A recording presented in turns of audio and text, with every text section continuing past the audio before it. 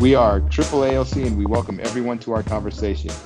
This will be a relaxed and open dialogue to give others a small window into how we feel and think. Today, our topic is food deserts and food insecurities. We have a special guest, Christy Duncan Anderson.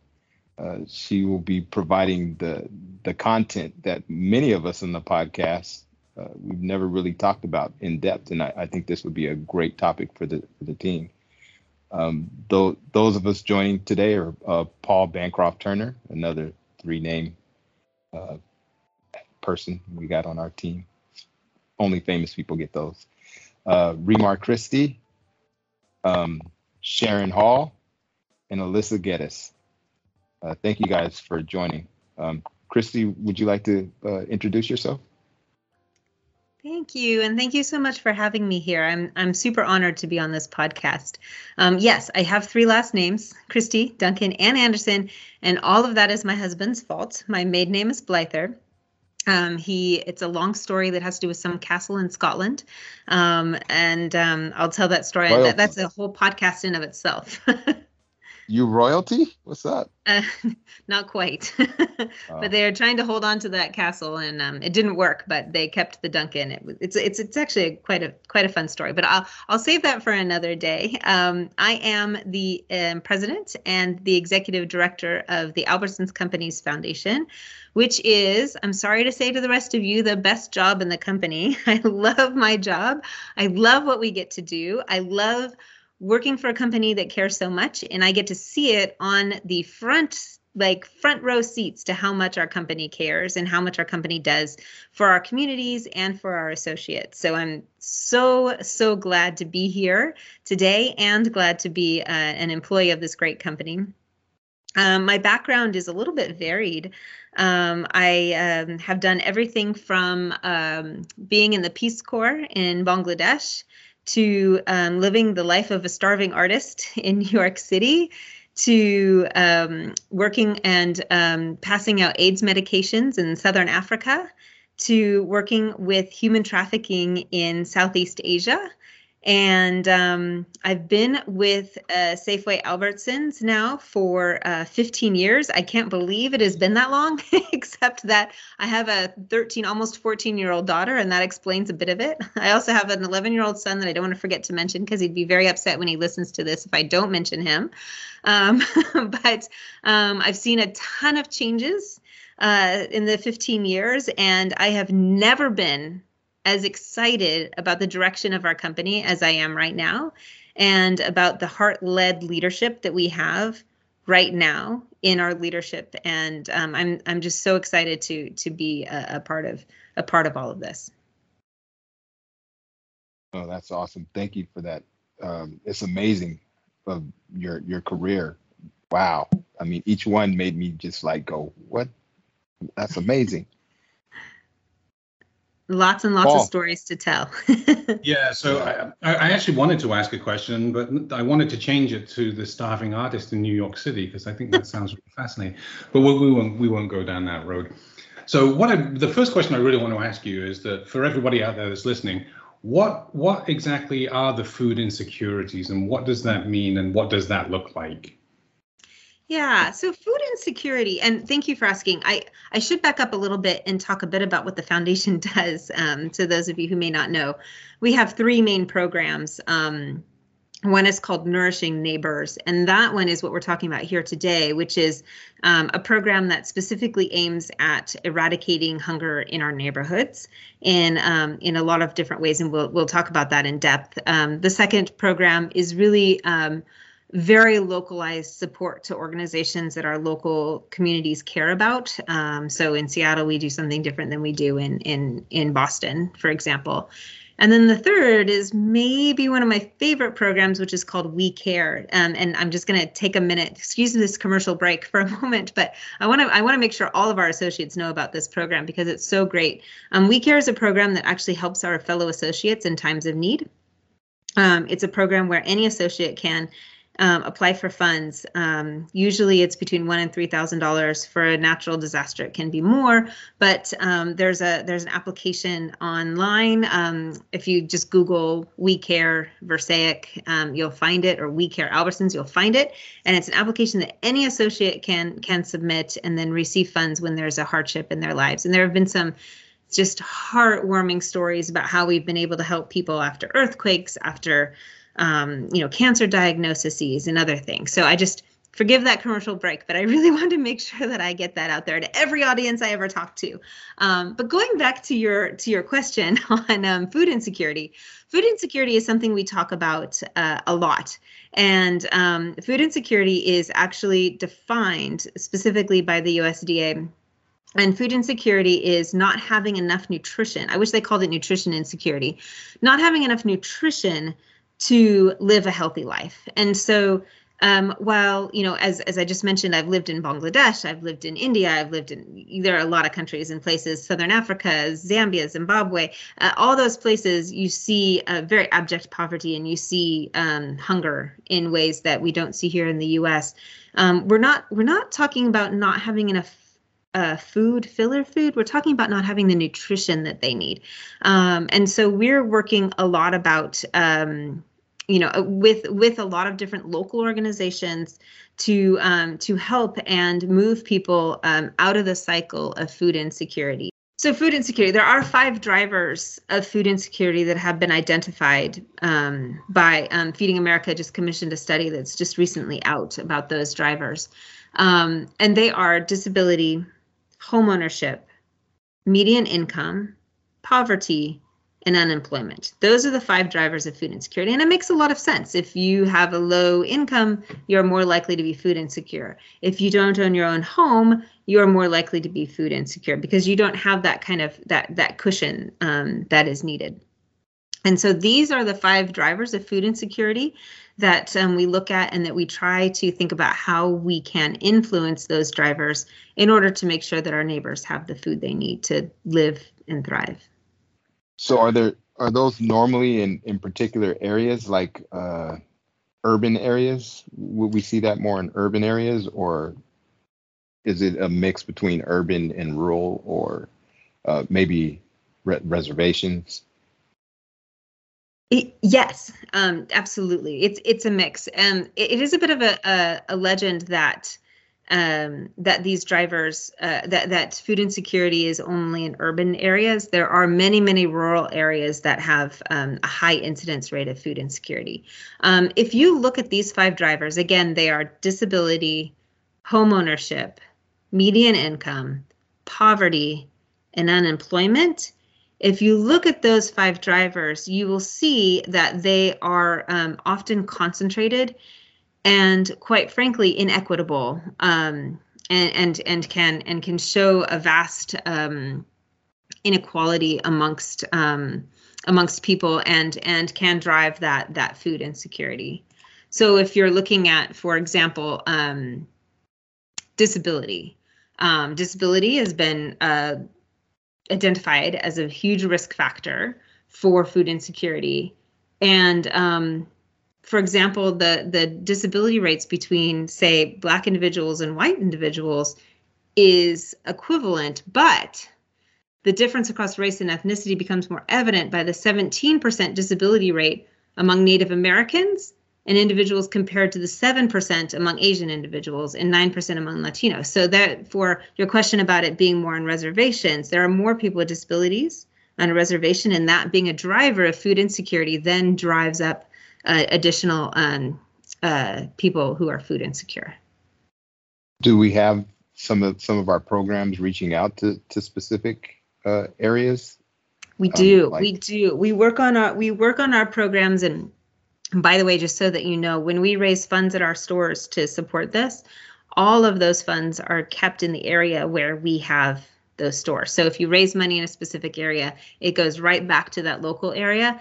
And then what we do is we look at that local area, we look at these drivers, and we try to find out what drivers are pushing this area's food insecurity issues, and then we work on those drivers. For example, home ownership. Home ownership is a good proxy for food insecurity. And if you think about it, you know, if you own your home, it can insulate you a little bit between some of the economic shocks. But if you look at the areas that have high home ownership, and if we have a store in an area where it has high ownership, or if we have a store in an area that has low home ownership, we may want to look at that as a driver to food insecurity. And then the programs and the work that we do is a little bit different in that area than it is in other areas. Well, I would think that if you're in a richer area, you're going to get more support, and if you're in a poor area, you get less. Is there something we do concerning that? I mean, it's like taxes, right? Where you live. It is a little bit like taxes. Yes, and we identify it more on the division level and on the district level than we do on the store level, if that makes sense. So if a district covers maybe the easiest areas in the Bay Area, is fairly easy to explain. If the district covers all of, say, Alameda County, Alameda County has a very large disparity in home ownership and wealth between different cities, but all of the funds that are collected there go to the area where it's needed most. So yes, we may be able to raise a little bit more money in some areas, but we're keeping it local within the district. So we're not keeping it local within the store. We're keeping it local, usually within the district or division level. You mentioned that there are food drives that may take place in the store, and or some initiatives locally, and that all of those funds raised stay locally. Who decides there's a need and we need to act in this community and drive something?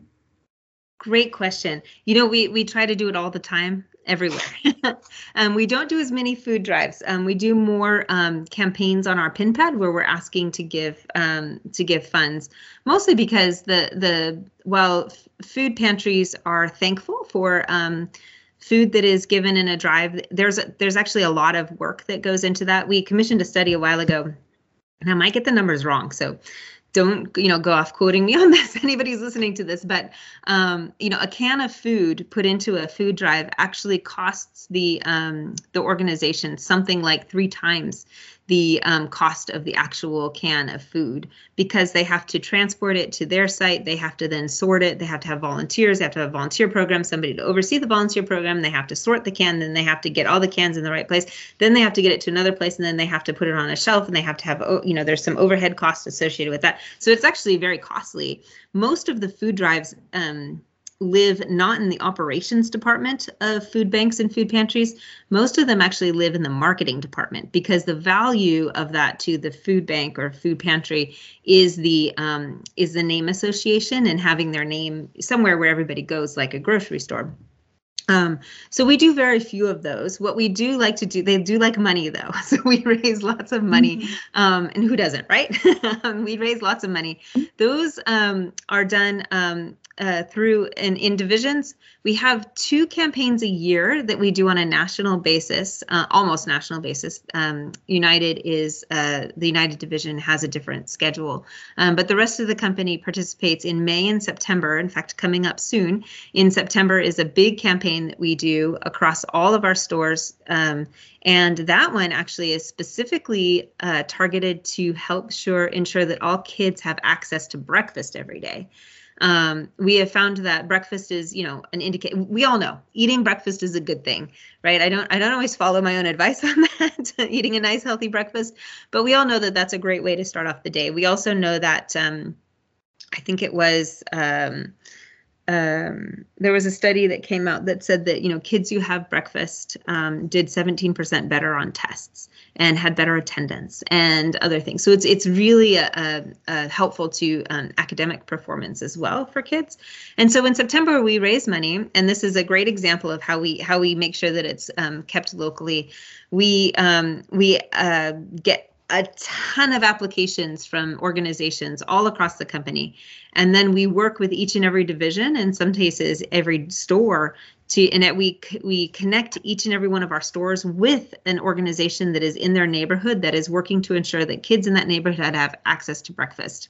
And then the money raised in that store goes to that organization. So they select the organization that it goes to, and then the money goes and makes sure that kids have access to breakfast every day.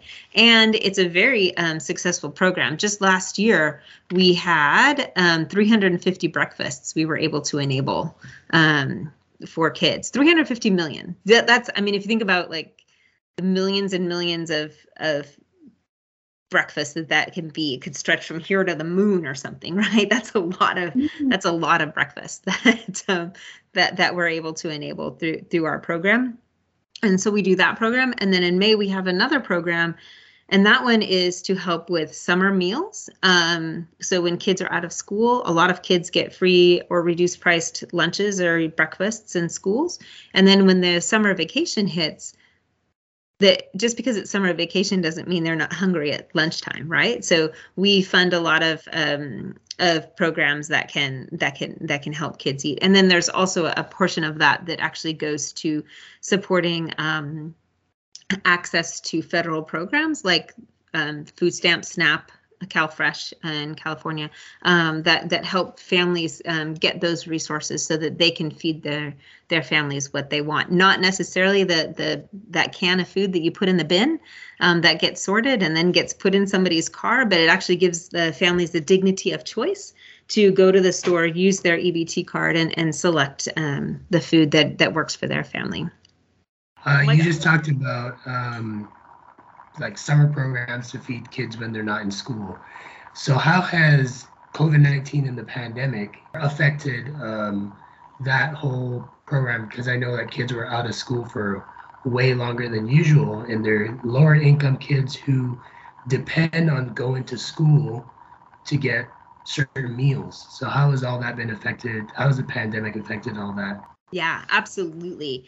It was a big problem during the pandemic, and it still remains a problem. And there are some good things that have come out of it, and there have been some hiccups. Now, last year, I don't know if you all know, but we actually received $50 million from the company to help our neighbors eat. The company gave $50 million to the foundation to give out to make sure that people had access to food during the pandemic, and it was hectic. During the pandemic, we had checks, coming out. There was about the post office actually gave me a box and said, please, can you not put these in your mailbox anymore? Please, can you put this in this box? Because you have so many checks that are going out to so many different organizations. So we worked with a lot of organizations to help them stand up COVID-related and COVID-friendly distributions. We worked with schools to make sure that they had food available for those kids who usually were part of their backpack program or part of their free and reduced price lunch program. One of my favorite programs, actually, we worked with a school, I believe it was in Texas, and they had a school bus that they retrofitted to be a food pantry and served hot food to the kids. It went out, had hot food for the kids, breakfast and lunch, and it had a few different stops, but it also, we fitted it with Wi-Fi capability so that the kids could actually, and we had a bunch of laptops in there too, so the kids could actually do that. It was such a great program that we were able to do. And we did a lot of work connecting people to federal programs because there was some great legislation passed that increased it was called PEBT, pandemic EBT, that actually increased the amount of money that people had available to them to use in our stores or other stores to purchase, whatever, again, with that dignity of choice, what they needed for their families. And I'm happy to say that a lot of these things that became a necessity, and we needed to a lot of programs that kind of people needed to have are programs that are continuing. For example, in California now, all of Californian school kids have access to free breakfast and lunch every day. It's no longer, it's community eligibility is what it's called. So you no longer have to fill out an application to receive it, which can be a big hurdle for some families to do. Fill out an application,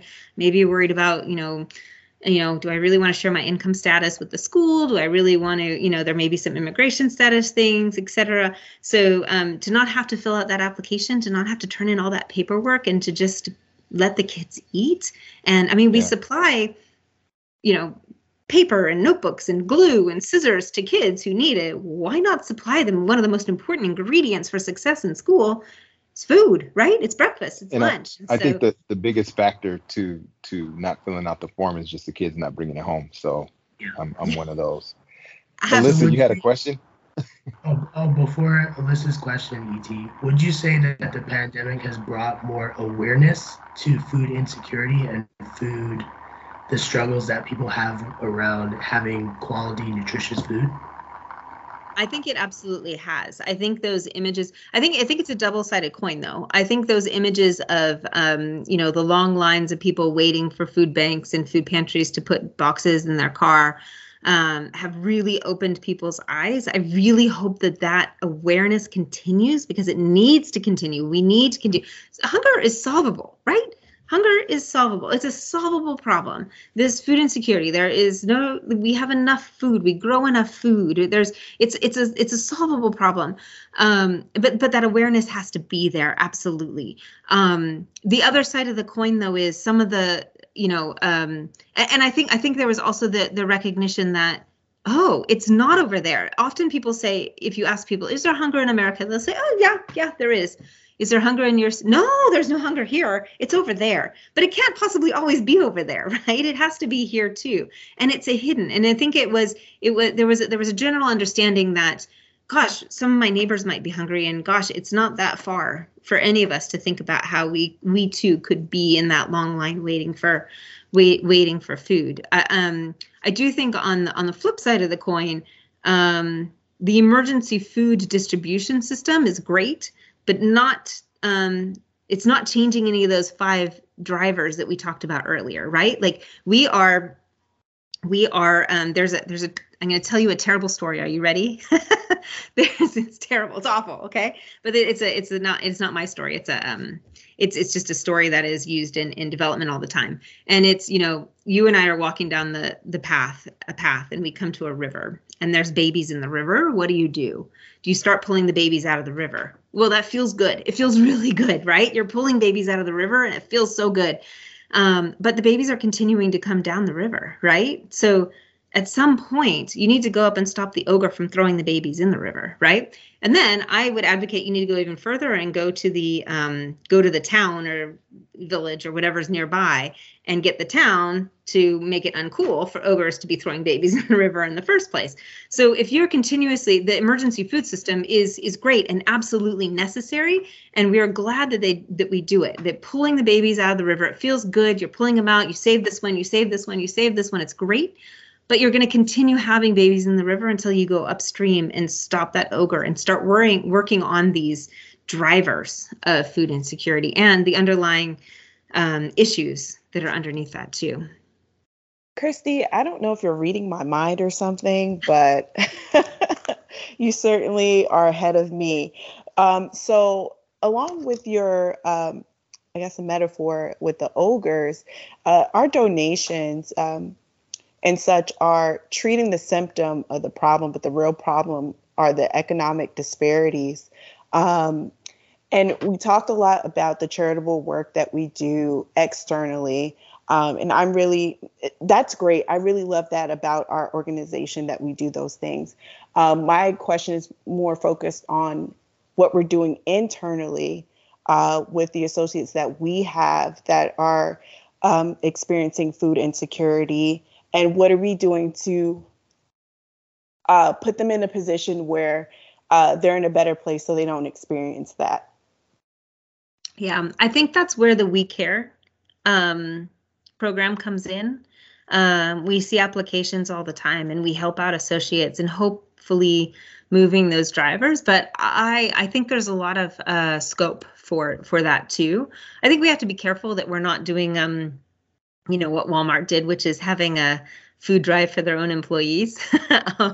But I think there's a lot of scope for making sure that our own associates have the ability to feed their families as well. And I think maybe that's why I love our We Care program as much as I do, because it does allow for that. I do serve on the committee in my division on the We Care Foundation, and I think it's beautiful. We just approved someone for $5,000 today, and it was, I don't want to say well-deserved, but they needed the support, and I'm all for, why not? Why do we have employees that struggle? If we can help them, we should, of course. Yes, here. I couldn't agree more. Is there some sort of a website or local? Because we'll post it on our SharePoint. Can we put like a link to the We Care hub? Please do. Yeah. Yeah. We talk about the need for food, and just looking up stats online, it seems to be pretty apparent that there is a pretty wide gap between African American or Blacks and Hispanics and the white population.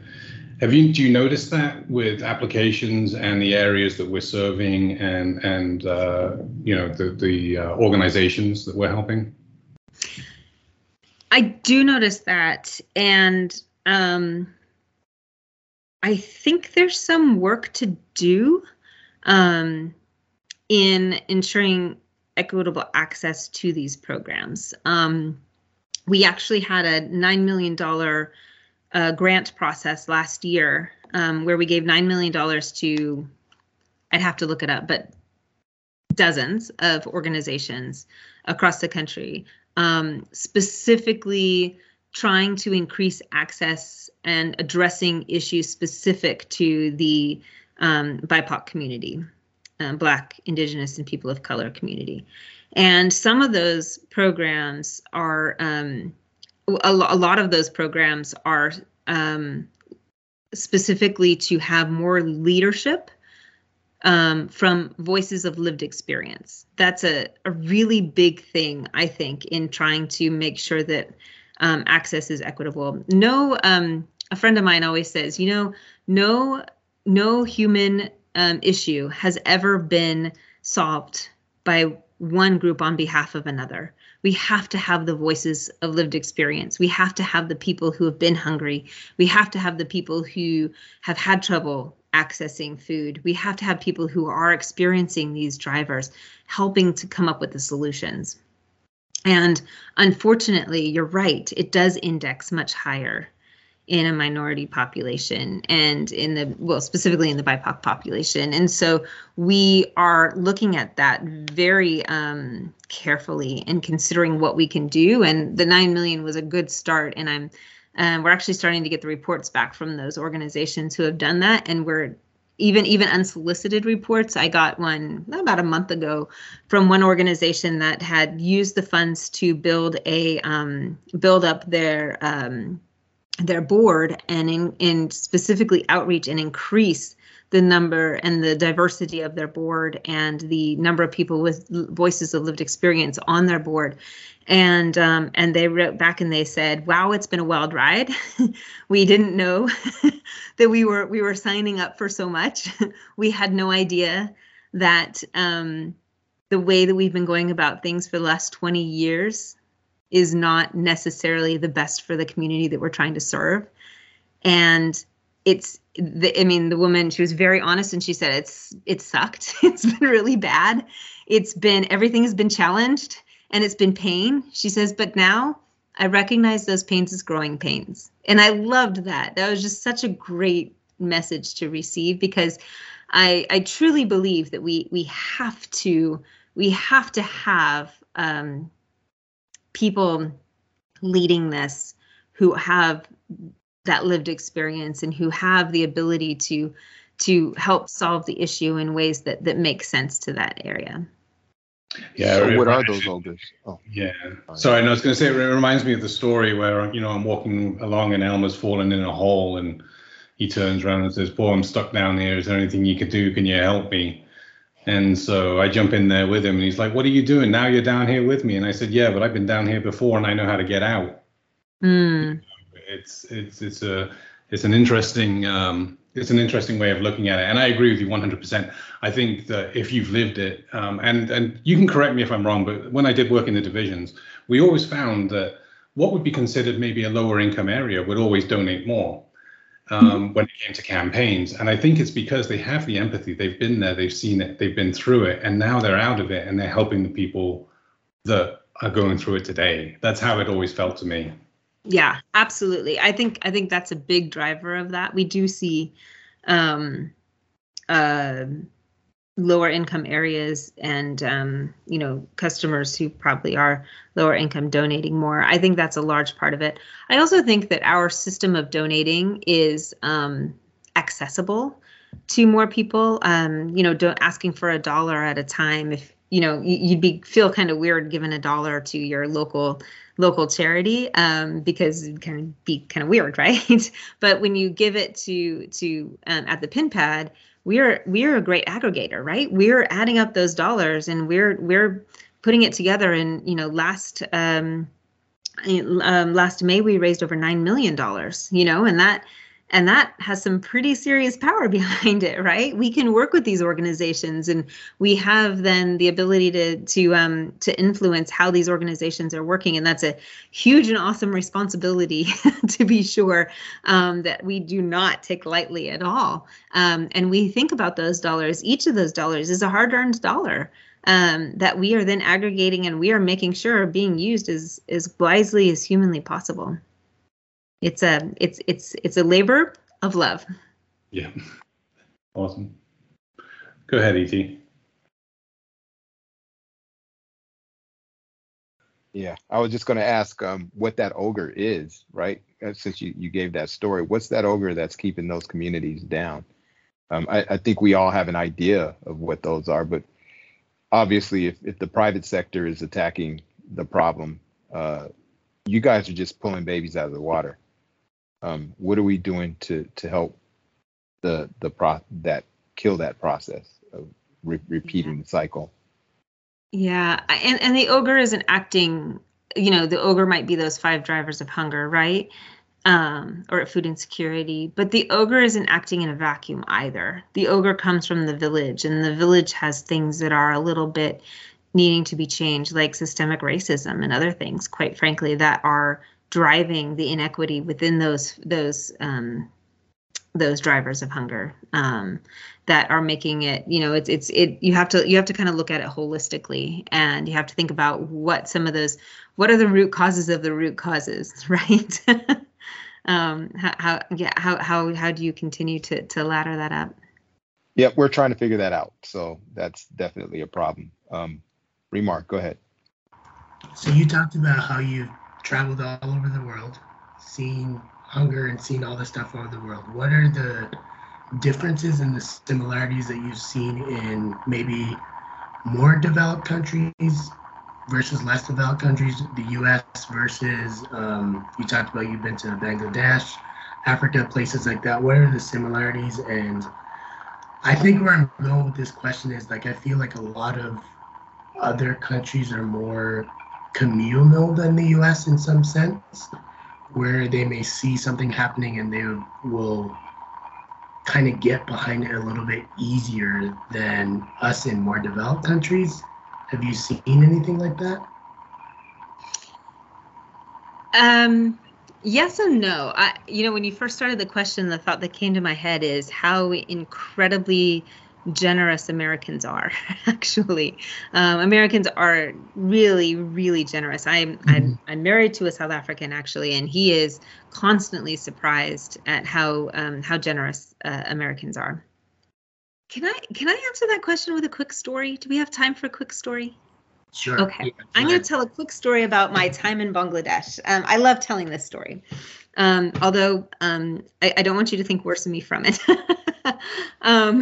So living in Bangladesh, it's one of the, if not, it sometimes is, and sometimes ekes up to number 2 in the poorest country in the world. it's a beautiful, beautiful country with the most amazing people you'll ever meet. I'll never forget the woman who lived in a stall with cows who invited me over to dinner and treated me to dinner when she lived with cows. I mean, she had very little, and that is the spirit of the place. I've never met such wonderful, generous, and amazing people. And I've never seen so much poverty before in my life. It's everywhere you look, all day, every single day. You see it. You walk down the street and you can't get 2 steps without somebody asking. There's actually a very sad thing that was happening at the time that I was there. I don't know if it's still happening now, but they had a huge commerce around babies born with disabilities. If you had a baby born with a disability, it was a huge boon, because what you could do is rent your baby out to beggars who would use the baby to be able to beg and get more money. So it was considered a great thing to have a baby or a child with a disability, because then you could get more. So it's ubiquitous. It's everywhere. So I had gone to the capital city. I don't remember why. And I was coming back on the train. Now it's about, 100 miles. It was a 4.5-hour journey on this train. And I was sitting there, and I had, it's a Muslim country, so I was almost completely covered, but I look a little bit different. Those of you on the podcast, I have very fair skin. I was sitting on the train, and this little girl came up, and she must have been, 4 or 5. And she had this little hat, and on the hat had a string and a cork on it. And she came in, and she was swinging her head around and getting the string to go around her head.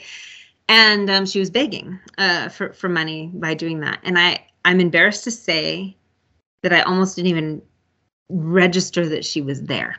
I had seen so much, and it's just all the time, this persistent poverty. And so I just kind of ignored her. And then she came over and she touched my hand. And I had splurged and brought a 2nd-class ticket or something. So I actually had a seat. And there was a businessman sitting. Nobody would sit next to me because I was a woman, but there was a businessman sitting on the other side, and he saw this happen. He was so incensed that this girl had come up and touched my hand that at the next station, he picked up the girl and put her outside the train. And as the train went away, I looked and I saw the little girl calmly opening up her packet and counting her money. And I thought, I didn't do anything to stop that. What kind of a person am I? This place has really turned me into somebody that I don't want to be. I don't think I'm going to be able to finish my search. I had just a crisis of consciousness and couldn't deal with it anymore. And I rode the rest of the way mostly in tears, just so upset that I hadn't done anything. And I get to my station and I get out, and there's a mob of people walking, and you can tell there's something that everybody is going around. And so when I get to that place that everybody's going around, I see there's a widow. She was fairly young, but you could tell she was widowed because she was dressed as a widow. And she was, what happens in Bangladesh is if you get married and your husband dies, the family can kick you out, and your old family doesn't have to take you back. So she didn't have, and she of course didn't go to school or anything. So she had no income, no way of supporting herself except begging. And so everybody was just going around her. And I thought she could barely move on the ground. So I walked over to the fruit stand, and I bought some bananas. Bananas there come in 4s. So I bought a holly of bananas, and I came over and I gave her the bananas, but she was too weak to even open the bananas. So I opened the banana and I actually hand fed her 2 of the bananas. And then I started to get a little bit concerned. I'm not a doctor. But I don't know how long it's been since she's eaten. I don't know what food would do suddenly in her stomach and how much food her stomach could take. And I started to get worried about all that. So I went over to the station attendant and I said, hey, at the next call to prayer, I have 2 more bananas. Can you please give them to this lady? And he just laughed at me. So then I found a street sweeper there and a woman who was sweeping, and she said, oh, I'll do it, but I want one of the bananas. So, all right, fine. You take one of the bananas, give the other banana at the next call to prayer. I don't know if she actually did, but I'm just going to assume that she did, because I'm going to assume the best in the world. Anyway, so I left the station And I went home and I thought, what am I doing here? Like, this place has turned me into somebody I don't even recognize. There's poverty everywhere. I cannot, what can I do? On the way home from the station to my house, I probably saw, I don't know, 30 or 40 people begging for funds who were, just the distended bellies from the kids who were malnourished. And I thought, it's too overwhelming. What can one person do? What can I do? There's nothing I can do. So I went home and I got out my, dusted off my bags, and I just started throwing stuff in it. And I thought, I'm out. I'm done. I swore that I would finish my service, but there's no point. I'm done. I started just throwing things in my bag, zipping up. And then I heard singing. And I'm like, oh, what now? What is happening? And the singing got louder and louder. And I happened to live with a family. And so I went over to the family. I said, what is happening outside? They said, we don't know. There's a bunch of people standing outside singing. I'm like, why are there a bunch of people? And, when you live in a country like Bangladesh that you don't fully understand the culture because you didn't grow up in the culture, things like that happen all the time. You have no idea what's happening. It's always a surprise. Like, what's happening now? So I went outside and I said, why are you guys singing? And the guy said, oh, it's for you. And I said, why are you singing for me? I certainly don't deserve any singing. What are you doing? They said, oh, we heard about what you did at the train station, and we've decided that we're all going to come and we're going to help you. And I said, help me? Help me what? And they said, well, we saw that we can help. You help that woman. We can help. We all want to help. So tell us what to do. And I thought, oh boy, I'm no leader. How did this happen? But they started, and I unpacked my bags. They started something called it sounds better in Bangla, I promise, called the Banana Brigade is the best English translation I can come up with. And they started all working on and seeing the poverty and starting to actually help out. And each person couldn't do anything on their own, but together they could all do so much. And together they could solve it. So I've actually taken that back a little bit here. And in the job that I do now, we talked a little bit about that $1 donation, right? We're still doing the same thing. We're still aggregating that story. Nobody's singing for me anymore, but you never know. But that that $1 donation, one at a time, that's a similarity of how we can help out there. That is an amazing story, Christy. I mean, golly. And it kind of refers back to when Paul jumped in the hole with me, when people come together to help someone else, it's actually from their own community. So, wow, that's amazing. Anybody want to make any comments on that?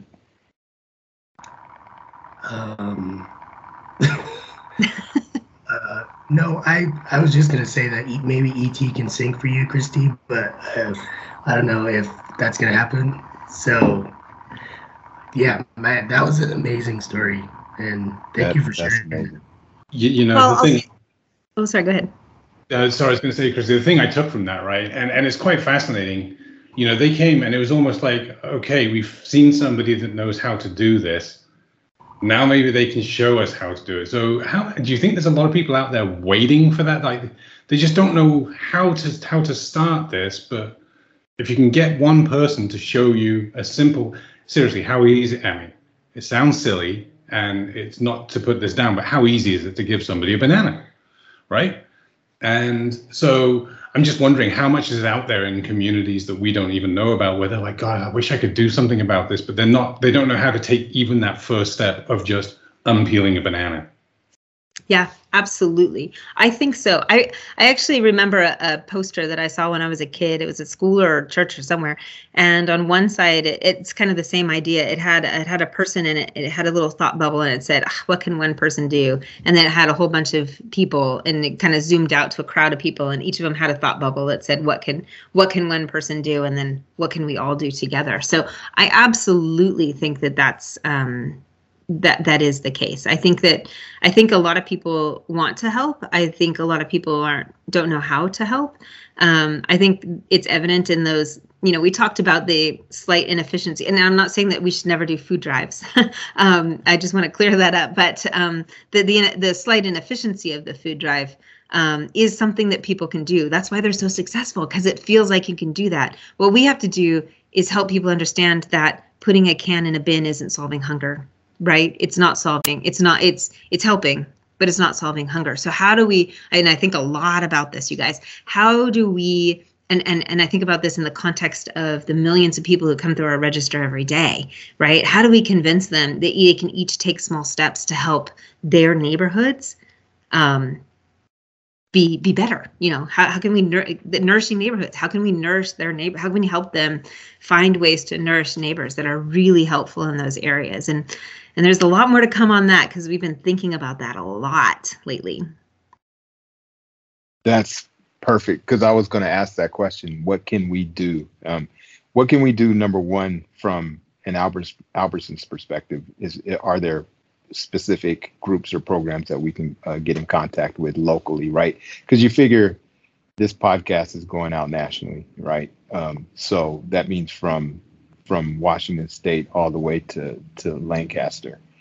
We have people listening. So each community is going to be different, and our opportunity to serve is going to be a little different. Is there some sort of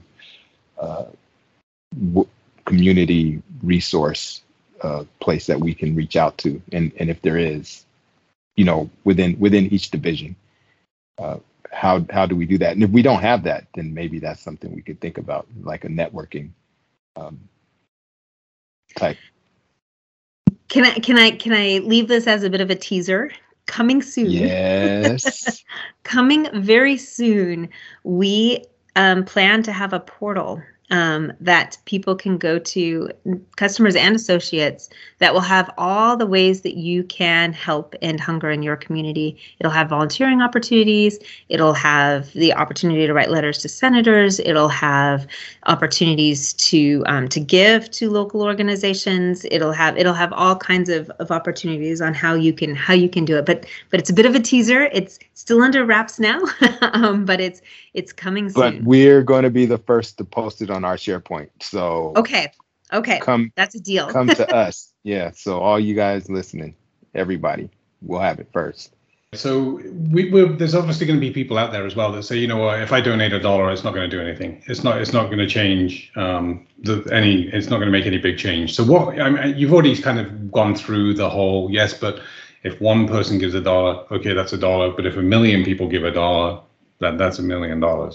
So, and especially when it comes to things like, well, the company takes the money. How much money does this company take from it? And that kind of thing. So do you want to just explain how all that works? Yeah.